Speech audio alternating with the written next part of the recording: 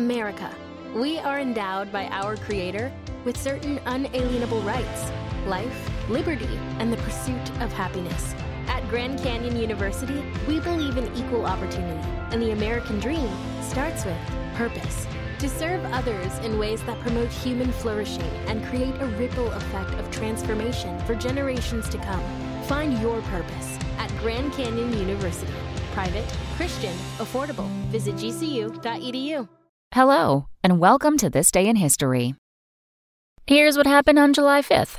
With tennis fans looking forward to the Wimbledon finals in less than a week, we look back to this day in 1975, when Arthur Ashe became the first black man to win the famed tournament by defeating the heavily favored Jimmy Connors. Although Ashe had previously won the Australian and U.S. Opens, he was 31 in 1975 and assumed to be well past the prime of his playing career.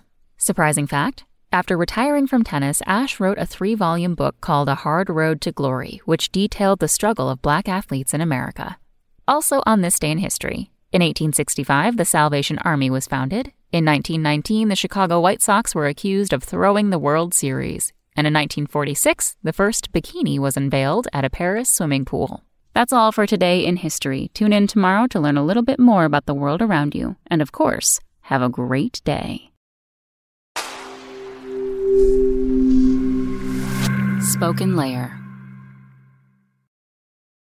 Want to learn how you can make smarter decisions with your money? Well, I've got the podcast for you.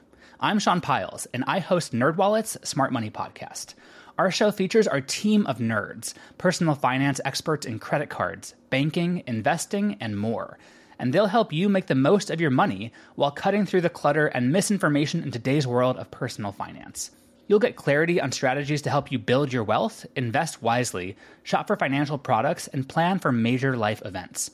Listen to NerdWallet's Smart Money Podcast wherever you get your podcasts.